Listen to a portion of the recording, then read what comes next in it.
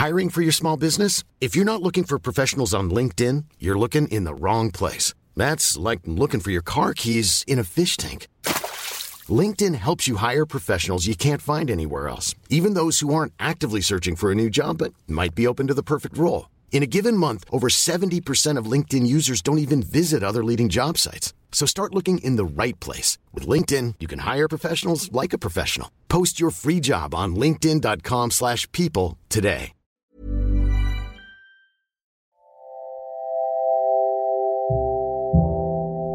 Notable.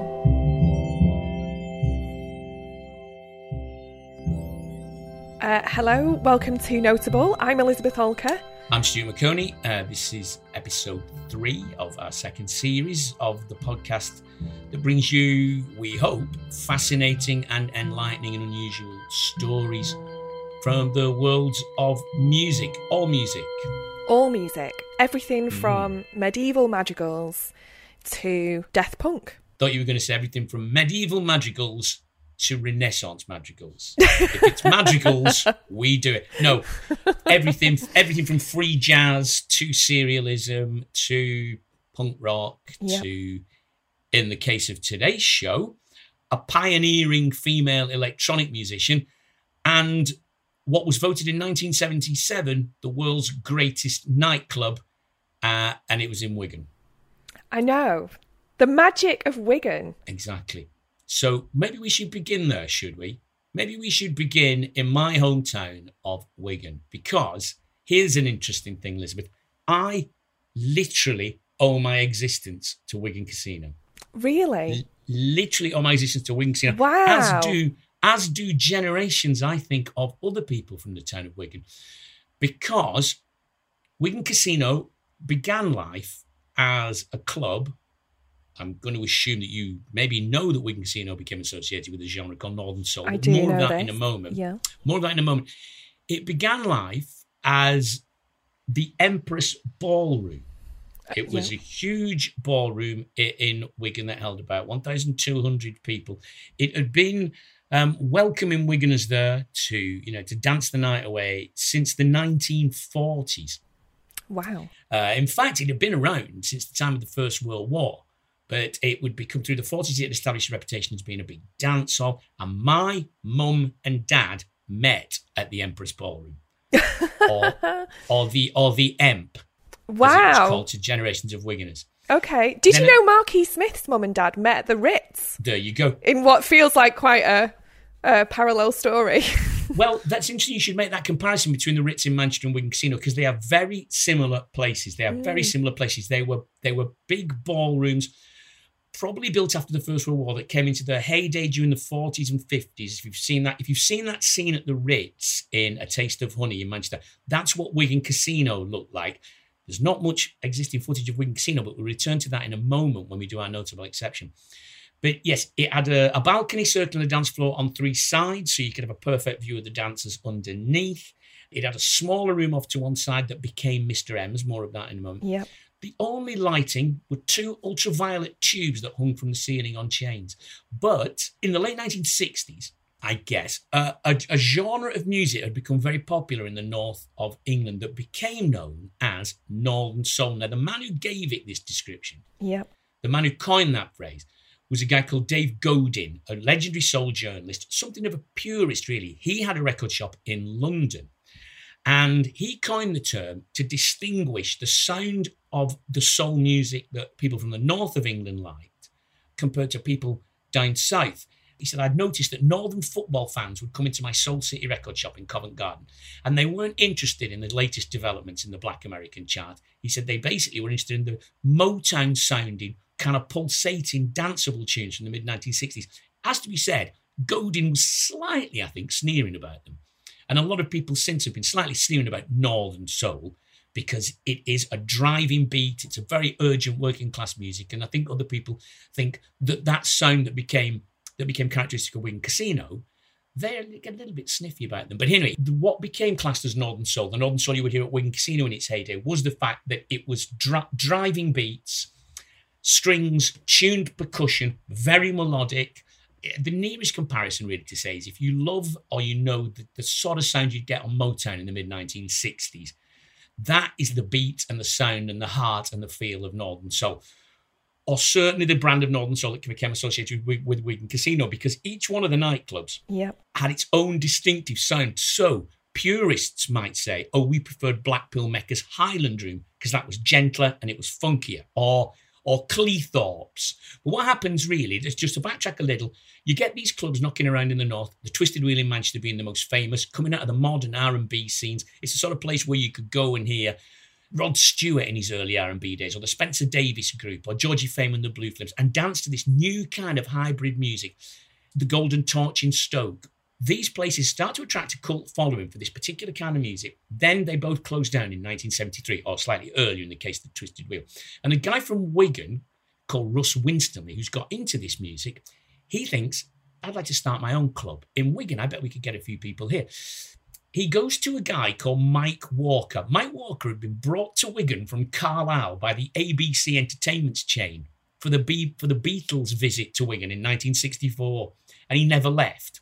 Mike Walker is a kind of entertainment guru around Wigan. Russ Winstanley comes and says, can we rent out the Empress Ballroom, or the Wigan Casino as it's called now? We should say it was never a casino. It was just a glamorous name. There's never any gambling went on there. Is that the reason it was called the Wigan Casino? Just because of the glamorous associations with casinos? Simply because of that. You wouldn't get James Bond in there. There were no croupiers. There was no Rihanna Vaplou or anything like that. It was just because it sounds glamorous.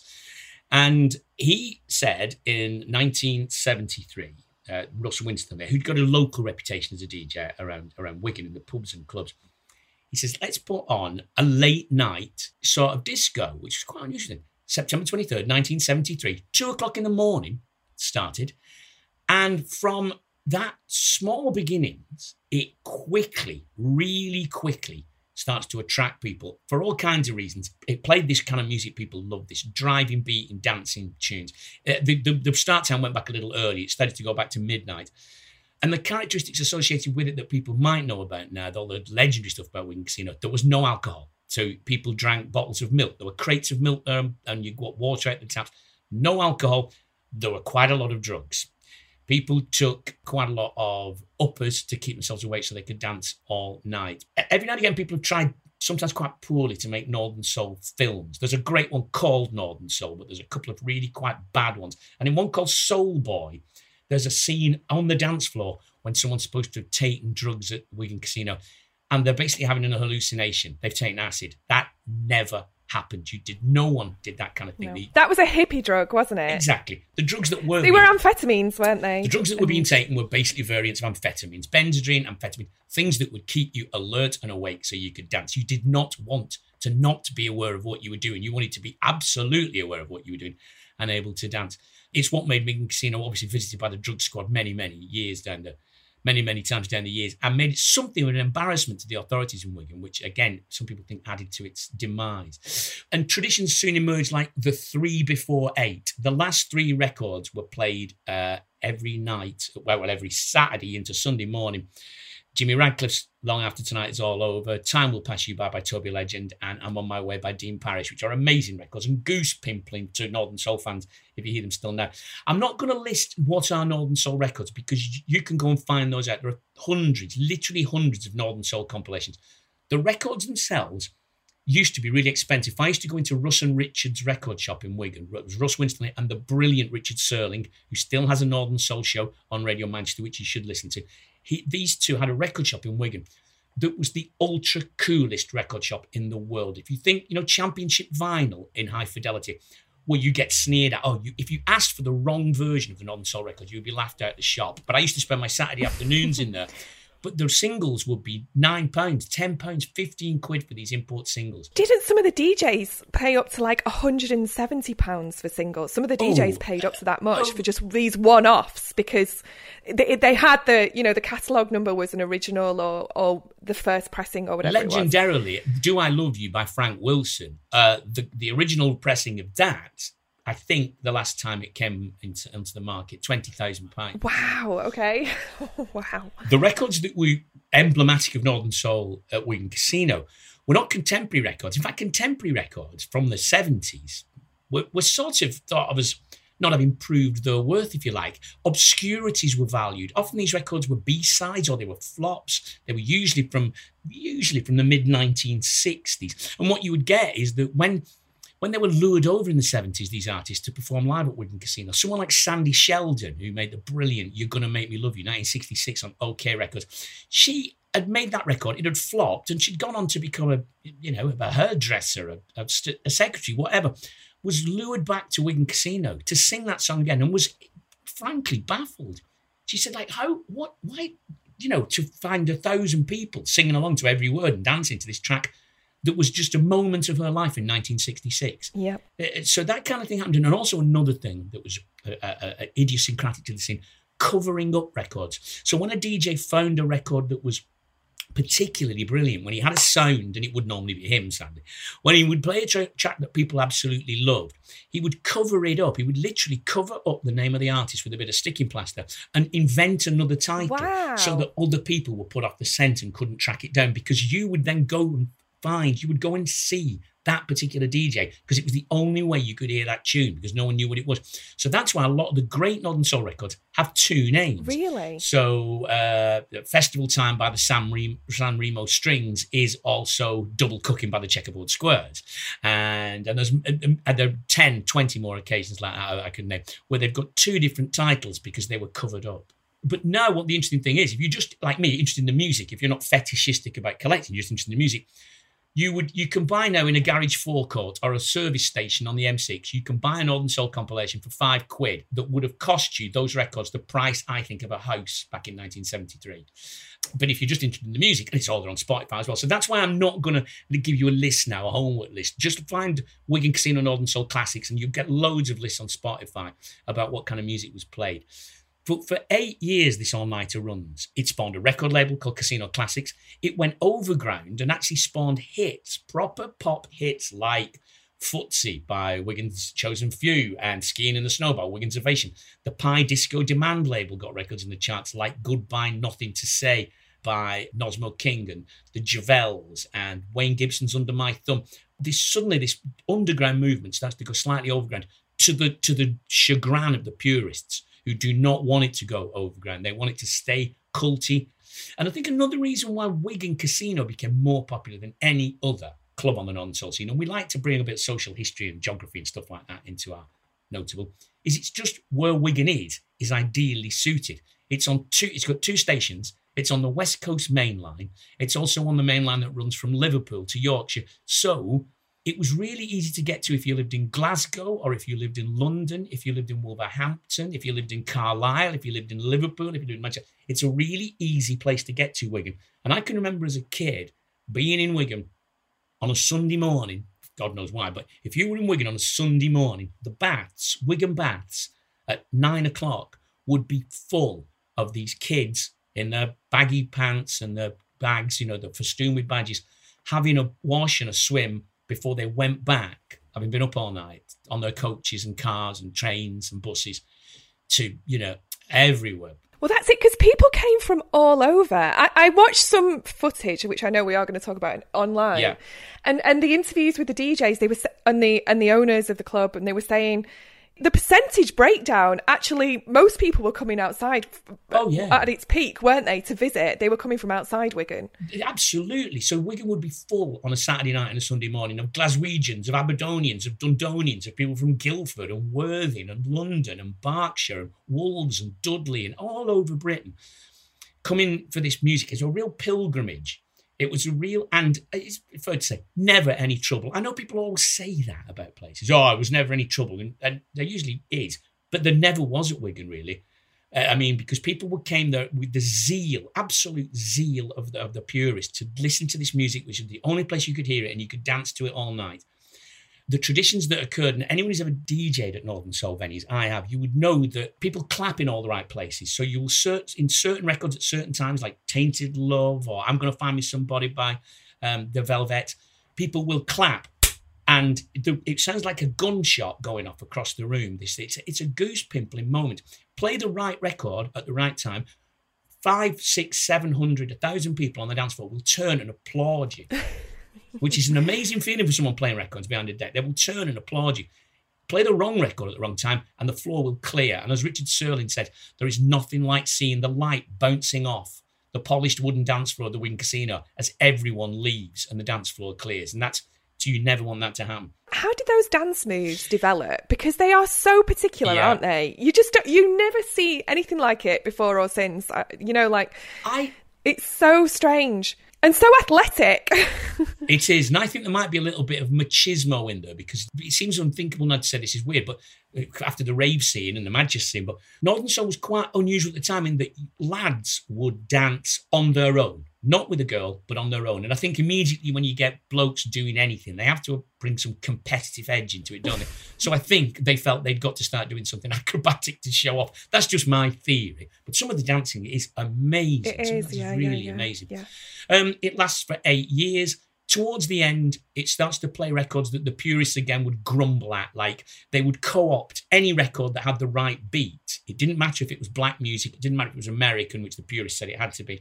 So you got things like the theme from Joe 90 being a hit at Wigan Casino or a Tony Blackburn record. As long as it had the right beat, it was deemed okay. And that irked the purists, as Mark E. Smith would say.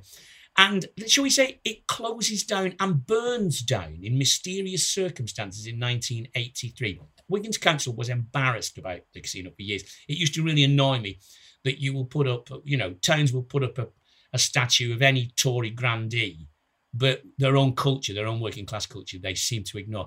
Belatedly, they've got on board. If you now go to the shopping centre in Wigan, the Grand Arcade in Wigan, there's a casino cafe that's full of memorabilia and stuff like that. So you can go and stand in front of a blue plaque and get your picture taken with some, old record sleeves and stuff like that. But some of us still believe that the circumstances when it mysteriously burnt down in 1983 are, murky. Oh, really? To say the least. Right, and had to be close.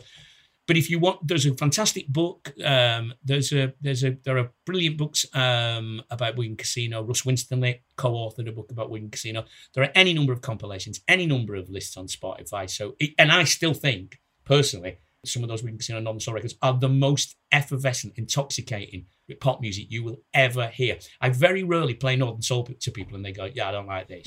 Usually they go, what is this? It's amazing, Why did it inspire that kind of devotion? I remember I went to the Twisted Wheel shortly before it closed down. Right. And I spoke to this guy there called Pete Roberts, who was a DJ and was part of the campaign to try and keep it open. But he was... it was like a religion for him. And for the people that I spoke to there, he actually had buried the ashes of one of his friends who'd also been a DJ in the dance floor. Yeah, it was just has this devotion. And I think, to spend that much money, we're talking, like we say, these are like working class people, aren't they? But spending that kind of money on records. I meet people all the time who tell me that I've got a brick from Wigan Casino or I've got a bit of the dance floor of Wigan Casino in my, and I think it is, again, slightly because of its roots in working class culture. The people who went to Wigan Casino are people who worked hard in hard manual jobs, usually all week. We're not it wasn't a studenty thing, and it wasn't that kind of scene at all. It wasn't one cultured by through the music press or through the hipper echelons. It was manual workers, it was factory workers, it was young people. I think the class it drew it from, the music was such a release and an escape that Saturday night in Wigan, you worked hard all week and you dreamt of Saturday night and you were going to get off your face with your mates and dance to the music you loved. And the music is so joyful and it's so rooted in, I think it's not too ridiculous to say, it chimes with the Black American experience as well. I think the two cultures have a lot in common. So I think that we're talking about two, oppressed is putting it too strong. I wouldn't dream of saying that about factory workers in the north of England in the 70s, but you know what I mean. We're talking about two people who knew hard times, who knew the struggles of life. And I think they felt a kinship. Therapy on the dance floor. And I think there's a real kinship. And you can absolutely hear how those records, those emotional records of heartbreak and hard work, sung by black people in America in the 1960s, chimed with working class people in Wigan in the 70s. And I think it did become a release and it almost became a religious thing to be there. Someone once sent me a cassette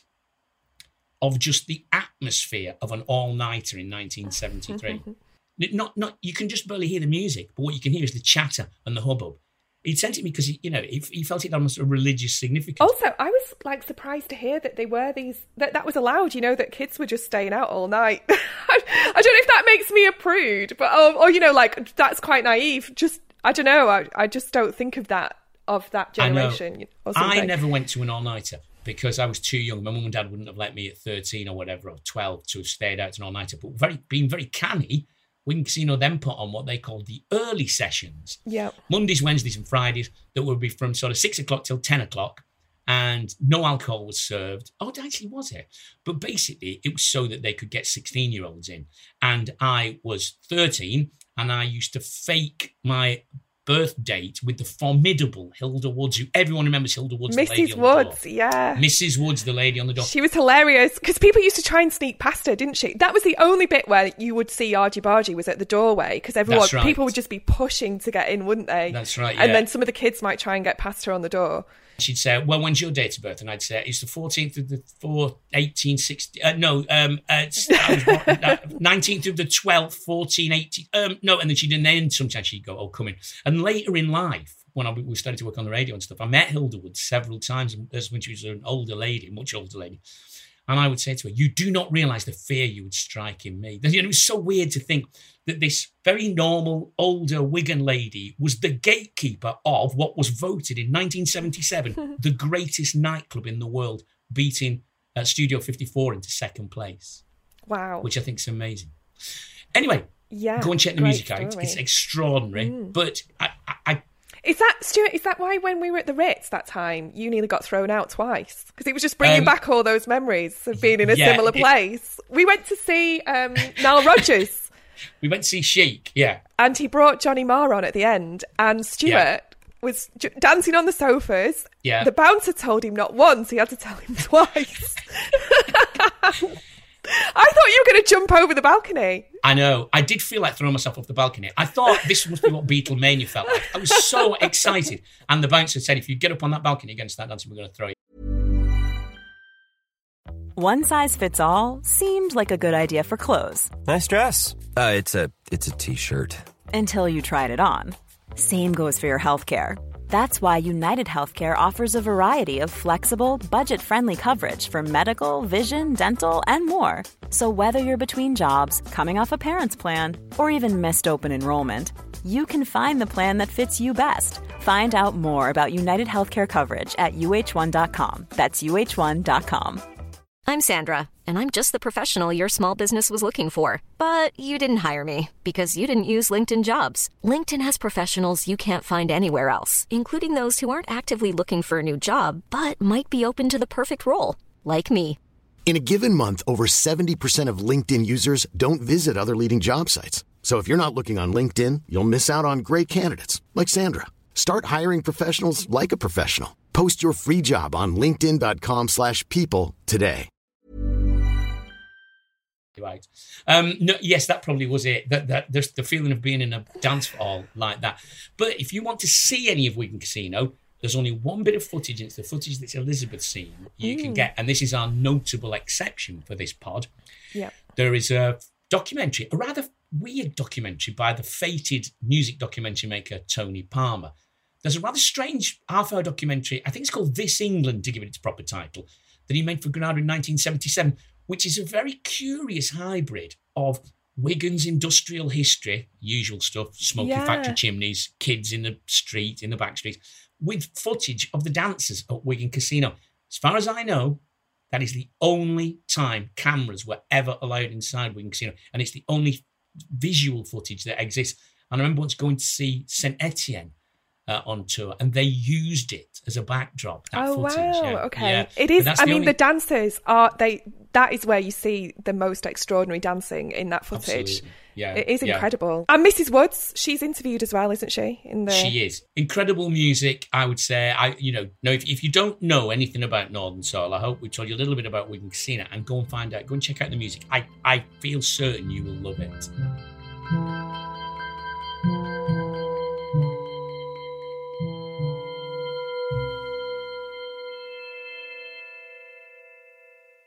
What are you going to tell me about, Elizabeth?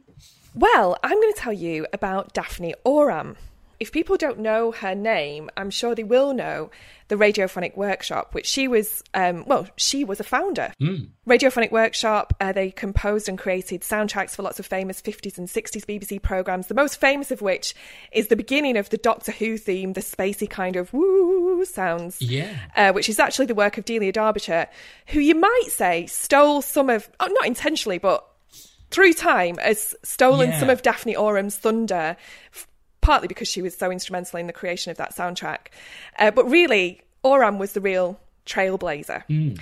So this is a story of Daphne Orem, but really about the development of electronic music in this country, and continuing some of the themes that we touched on in previous episodes. So I just want to sort of bring in the Second World War here as a bit of a key influence on what was going on at that time in two ways. So we mentioned in the episode about Pierre Henry and the Liverpool Mass, and in the episode about Leon Theremin as well, that both world wars, in fact, played quite a big role in the acceleration of radio technology. So this was for the broadcast of propaganda at home, but also for communications on the battlefields. So suddenly this technology was just like developing at such a speed and quite sophisticated by the end of the Second World War. So they had these studios, they had this technology. But then the other kind of side to this is that while men were away fighting during the Second World War, the people who were left to kind of operate this technology were women. So you ended up with this situation where women had this access now to this technology, whereas perhaps they wouldn't have done in the past. And these jobs became available to them as operators, as assistants and producers in radio studios, that they might not have got those jobs previously. Yeah. And this is what we see with Daphne Orem. So just to kind of backtrack a bit, she was a classically trained musician. She was actually offered a place to study at the Royal College of Music in 1942. She was, but she went to work for the Beeb instead, didn't she? She did. She turned it down because she was offered a position as a junior studio engineer at the BBC. One of her responsibilities at the time was to shadow live concerts with pre-recorded versions of those concerts on a turntable. Wow. So that if the live concert was interrupted by enemy action, by the Blitz, essentially, in London, that listeners at home wouldn't know, because that, of course, would have been quite bad for morale.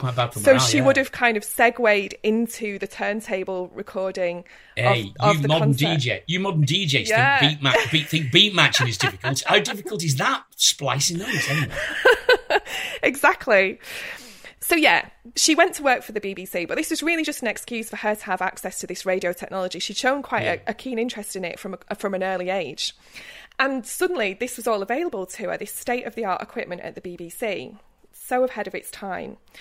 And as we've mentioned in the episode about Pierre Henry, this kind of practice of messing with tape, of splicing tape, because if you consider before that, if you wrote some music, you had to get a musician to play it. Yeah. But now what you could do was record a sound onto tape, slow it down, speed it up, reverse it, play it backwards, and you had completely different sounds.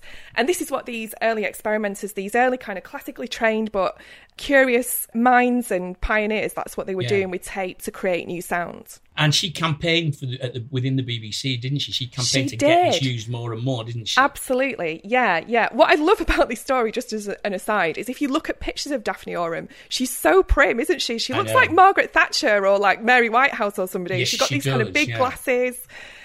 So, what she was doing was very kind of innovative. And I think another part of this as well is that this technology, it allowed access for people like Daphne Orem, people who perhaps wouldn't have, she may not have had the opportunity to write for a full orchestra, but here she was in a radio studio, able to play around with sound and make her own music, her own compositions, but without needing kind of that traditional access to orchestras, which was probably only available to men mostly at that time. Yeah. So here again, we have this kind of open door for women to come in and use this state-of-the-art material and technology and create this really experimental and innovative music. Yeah. So you mentioned she campaigned to get this, to get this used more and more at the BBC. She actually went to the RTF studios in Paris. She was sent on a research trip. That's where Pierre Henry and Pierre Schaeffer, who we've spoken about before, that's where they were working. And this again was a post-war, well, a Second World War and then post-war kind of initiative. So this studio was there during the war, and then it was composers were encouraged to go and use this equipment after the war. Pierre Henry and Pierre Schaeffer, as we've mentioned before, went on to, now they're known as the godfathers of techno. So what they were doing really has kind of continued, these sounds they were creating has really kind of continued into contemporary pop music.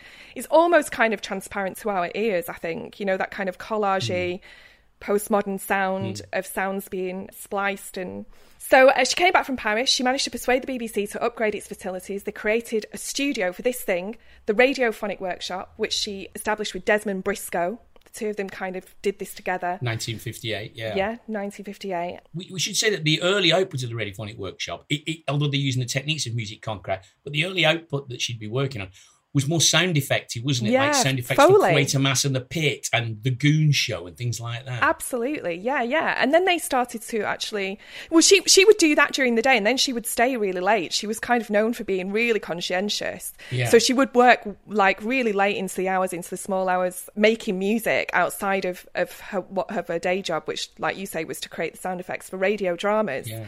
She wrote the first wholly electronic score in BBC history. Yeah. That was for the play... Amphitryon. Amphitryon 38. Amphitryon 38, okay. Amphitryon 38, which I've never seen, but it's a 1929 play by a French dramatist, Jean Giraudoux, but she did the wholly electronic score for it. First one ever, yeah. The first one ever. So, also famously, she made an electronic score for Samuel Beckett's All That Fall as well. I read a rumour that the BBC, and I don't know if this is true, I read it in The Quietist, which is a reputable online magazine. Apparently the BBC very disreputable people behind it, we should say, because any of the guys from The Quietist are listening, John Doran, etc. Anyway, here we go. Apparently the BBC was so concerned about the apparent effect that constant exposure to her weird and wonderful sounds were having on its employees that they brought in a rule forbidding anyone from working in her department for longer than 6 months without taking a break. Right, I can believe As if they that. thought, can you believe that? Yeah, perhaps. That they thought these strange sounds were having like a psychedelic effect on their junior employees. I can well believe that, yeah. So it was because of that sort of attitude towards her. It caused her to quit, and she only lasted actually a year at the helm of the Radiophonic Workshop. Mm-hmm.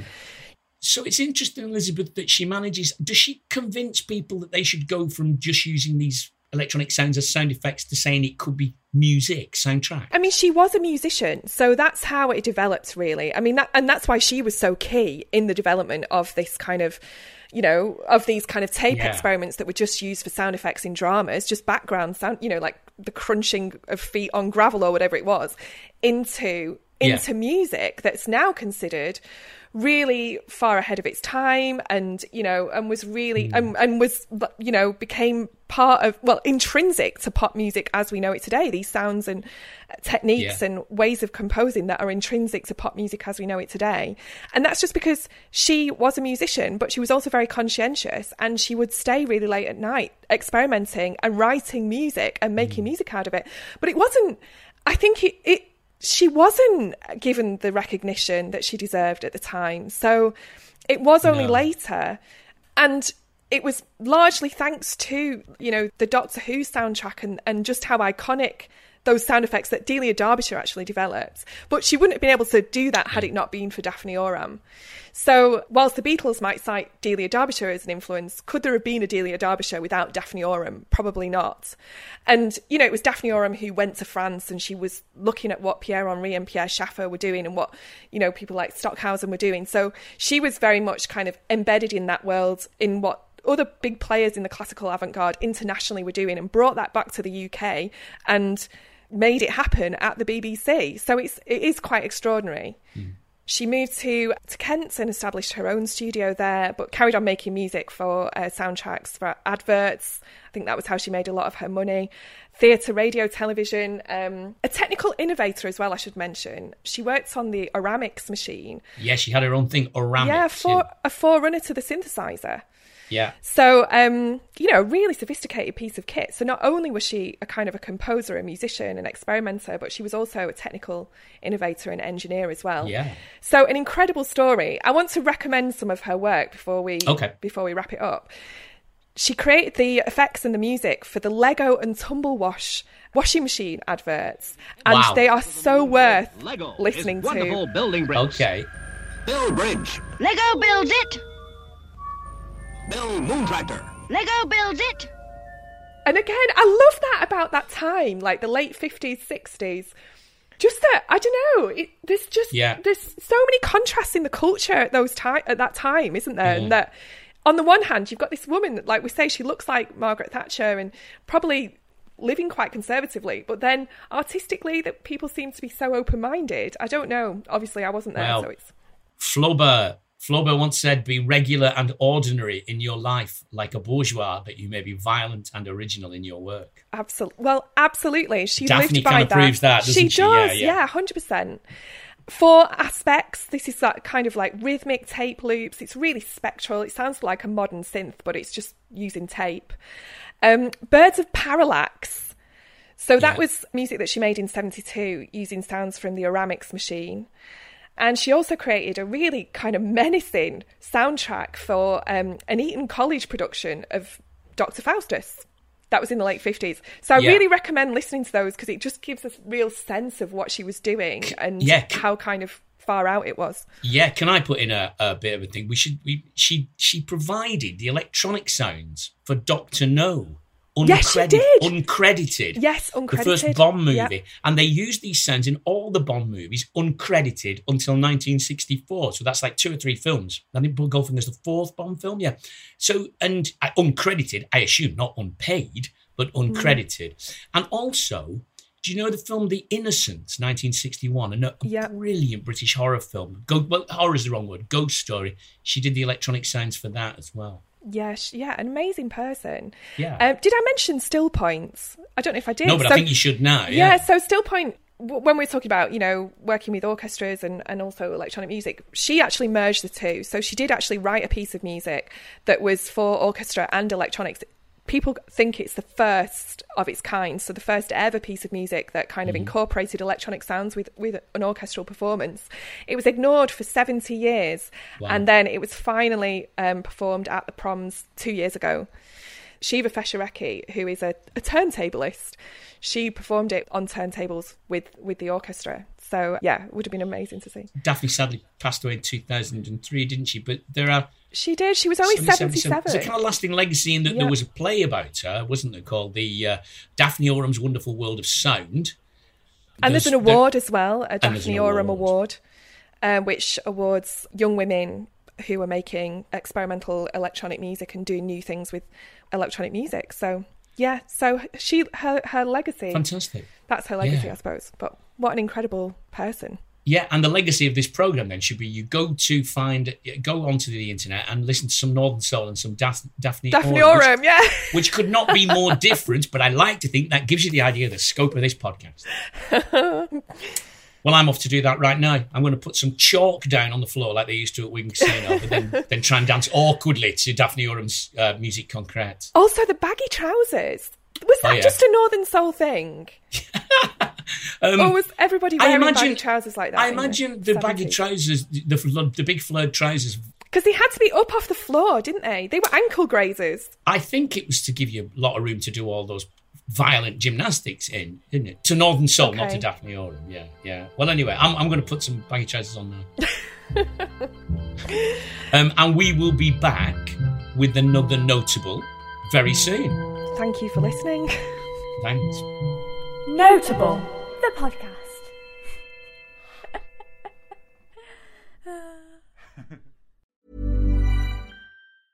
Hey, it's Paige DeSorbo from Giggly Squad. High quality fashion without the price tag. Say hello to Quince. I'm snagging high-end essentials like cozy cashmere sweaters, sleek leather jackets, fine jewelry, and so much more. With Quince being 50 to 80% less than similar brands.